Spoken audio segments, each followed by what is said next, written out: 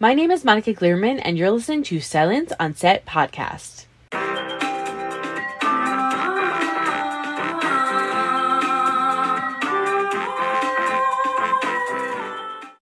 On today's podcast, we're talking to a cast member from May December.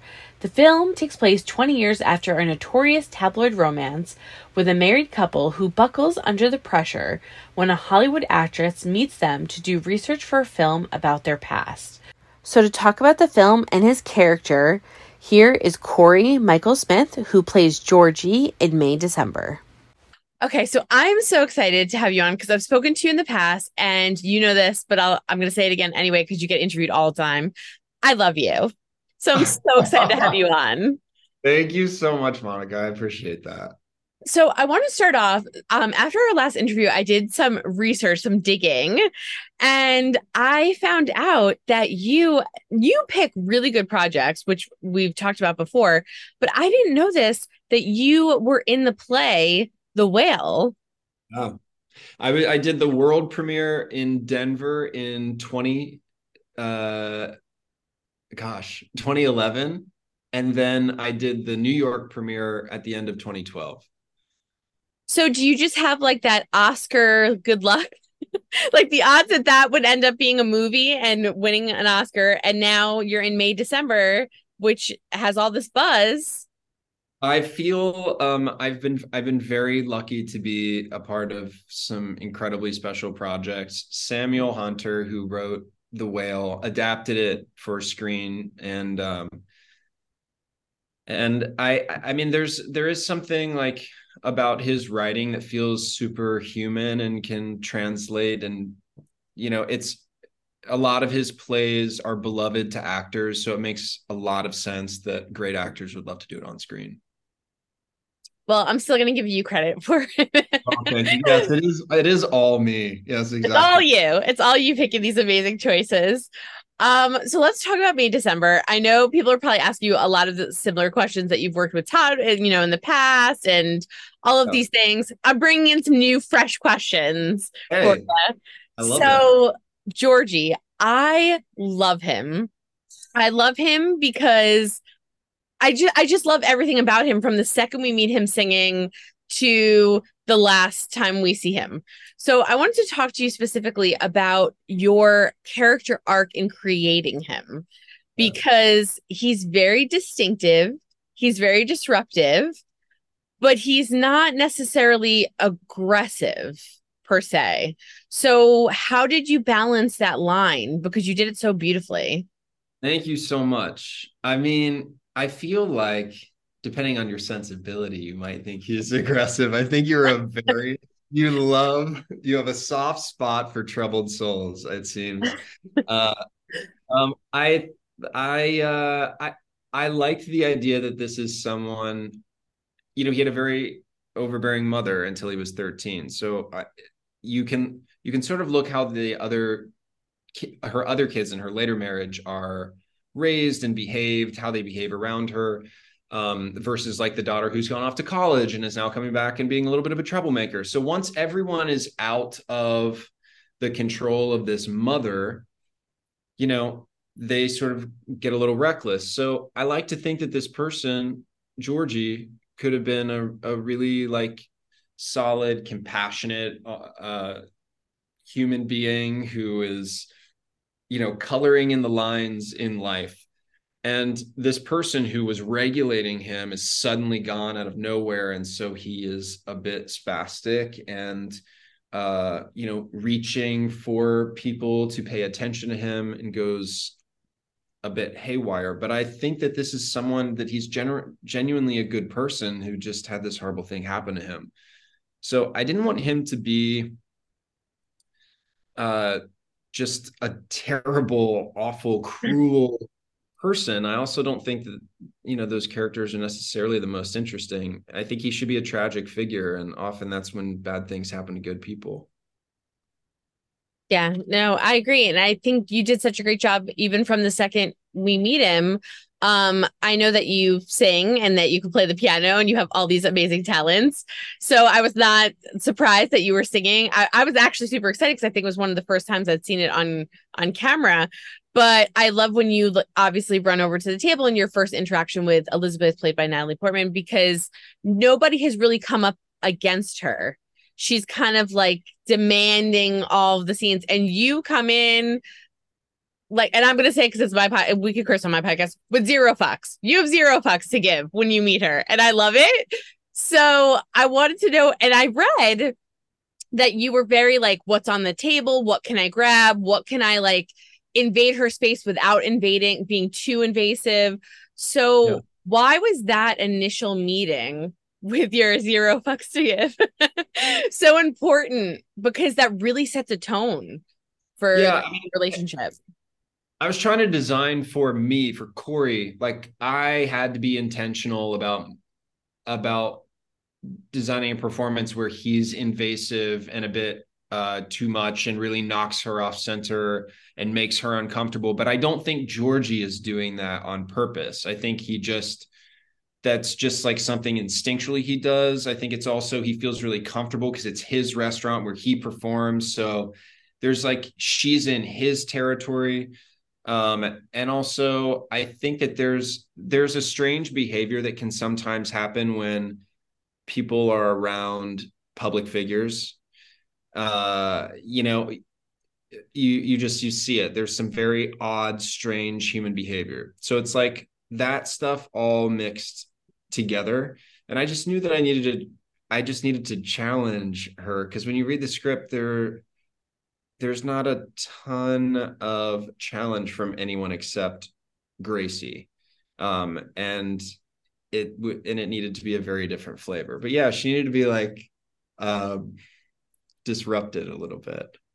I loved it so much. And because you catch her so off guard, and then we meet you, and it's very adamant. Like we're like, oh, okay, that's Georgie. Like you get a full flavor of what he is right in the beginning. So I just adore that scene, and I know people are probably asking you about it, but I just love that he was like, I don't care at all. I don't care. So Yeah, now, there's like this language, when they're talking about Georgie, when they first mention him at that dinner table with Gracie, Elizabeth, and Joe, Gracie's talking about him and calling him sweet and sensitive and creative. And it's like that you're telling the audience what to expect, and it just needs to not be that at all. And because it needs to exhibit that Gracie has a way of rewriting history or altering facts to fit her narrative. And so it was also important that we really show that Gracie is at times, uh, at at times, or always sort of in denial. yeah, and there's a major disconnect. And I think that also shows with I call it the Nirvana look, but the Johnny Rotten was a bit of inspo for was us. he? Because like I Yeah, feel like it was a very Nirvana look, and it was very much. It made me happy and sad, if that makes sense. It made me very happy because I love that time period. For me, I'm 36, so I loved all of that. But then sad because he's kind of stuck in that time period because of everything that's happened. So was that fun for you to like come up with all the outfits and the inspiration? And then how does that add to the character? Because he is kind of mentally, in a way, stuck as a teenager.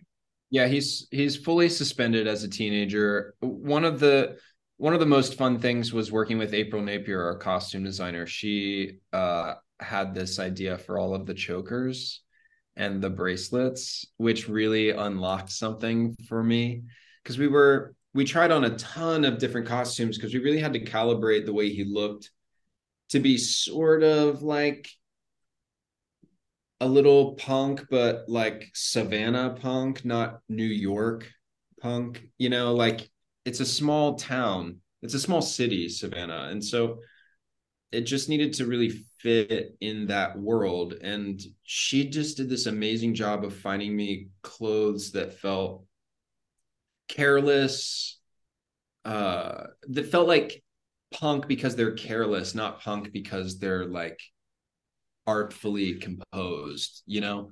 And so there were these jeans that I wore in that first scene were like these women's overalls that were chopped. The top was chopped off, and we just put a belt around it that were just way too big. So they created this great, like, drapey, baggy look that I felt like really loose in. You know, like I could stand there and my legs didn't touch the jeans at all. They just sort of like fell from my hips with these big, clunky, like weird blue colored shoes. And it was just that was so helpful. I love costuming anyway, but it was really, really helpful. I designed the tattoos with the hair project. I really just felt like we did so much physically to make him look like a teenager and then also help me feel a bit reckless so that I could really just like dive into that scene and be unapologetic. Yeah. You did such a good job. I love you so much. I think I have a couple minutes left, but I want to ask you, obviously, of course, everyone's probably going to ask you about the last scene in the film. So I do want to ask you about that last scene. Not necessarily this him bringing up, did she tell you about the brother and all of that kind of stuff, but I wanted to ask you about the last scene in terms of you as an actor, and you read that scene and you read how harsh it is and like what you're saying and what you're trying to kind of get out of it, like maybe a job or maybe to hurt your mom more. Um, what did you want Georgie's lasting impression to be? Because that is the last time we see him on screen. Yeah, I wanted him to I think his naivete really needed to come through there, that he really is trying to get. He feels like he's a little ingratiated with her. There's something tragic about the idea that he opened up to her and talked about this experience he had. And so he feels connected to her, almost like they're friends, even though they're not friends at all. But the idea that like he could potentially feel really close to her and almost like a friend. And so be a little really comfortable with her at first and ask for this job, which is, it's so unreasonable. Um, it's so unreasonable. And there's something about a lack of social awareness that he has that makes him feel young and sad and naive. There are just things that feel tragic about that situation. And then after everybody's been together, all the families with the kids and the dinners with the graduation, it's just him alone when she drives off with Joe. And you just get this little glimpse of him by himself, which is just what his life is. He was abandoned at 13, and he is this sort of wrecked, ruined adult who is stuck in that time, lacks self-awareness, and he's still alone and sort of abandoned. And there's something really, just sort of sad about who this person is. But he doesn't know that. Yeah. Well, with my last minute, I wanted to ask you, what is your biggest hope that people take away from watching this film in particular, because it's so sad, but also there's a beauty to it. So, what is your hope for fans to take away when they're walking out? And then also, how do you feel? Because, when people make films and art, I know that's their focus, but the world is talking about this movie. So what does that also feel like to be like on this train of like, this could go all the way? What do I want people to take from this? Wow. That's a big question. I mean, intellectually for me, it's an interesting time to consider the role that we as consumers play in tabloids, in reality television, in celebrating or propping up people who do sometimes despicable things, or voting with our eyes and our wallets on people who cause chaos in the world, as public figures. I think there's something there to consider. We're asked as an audience to sit and look at what happened to these people who had this tabloid this tabloid exposure, and then an actress who's going to play her. I don't know what the answer is to all of this, but like, we as humans are really interested in trauma and conflict. It is the nature of life and existence, conflict and resolution. But I don't know what I want people to take from it, but I hope that it really creates conversation around these ideas. And I think that is happening. And then to your second point, I'm just really thrilled that people are finding it and enjoying it. And I had such a great time crafting my contribution to the film, and I'm really thrilled that people are responding to it. Well, we're definitely having conversations for sure. I think you are really accomplishing what you wanted with this film. Like, I've had so many conversations about it, and you are fantastic. Your character makes such a splash. It's like so hard to like not talk about your character. And I went into huge conversations with friends about it because of just what he's probably been through, and people relate to it, and it's just all over. And I want you to know, fan wise, people have been messaging me and just love you in it and have related to you in various ways with it. So you just have touched a lot of people. So just because they don't all get to talk to you. So I just want to pass along that a lot of people just have really enjoyed watching you in it. And you've done such a fantastic job. And like I said in the beginning, I adore you. I love you. Congratulations. I'm so happy that this happened for you, because I feel like it couldn't have happened to a nicer person. And you did such a great job in this film, in this role. So nice. Thank you so much. I just adore you. So I'm like this. I'm like, woo, like, I'm just like crossing my fingers, but I just adore you so much. So just congratulations. Thank you. Thank you. Well, have a great rest of the day. Thank you for taking time out to speak with me, and just rocking this role. Thank you. Hope you guys enjoyed listening to Cory Michael Smith talk about the film and his character, and kind of the arc his character goes through from the time we meet him through to the end of the film.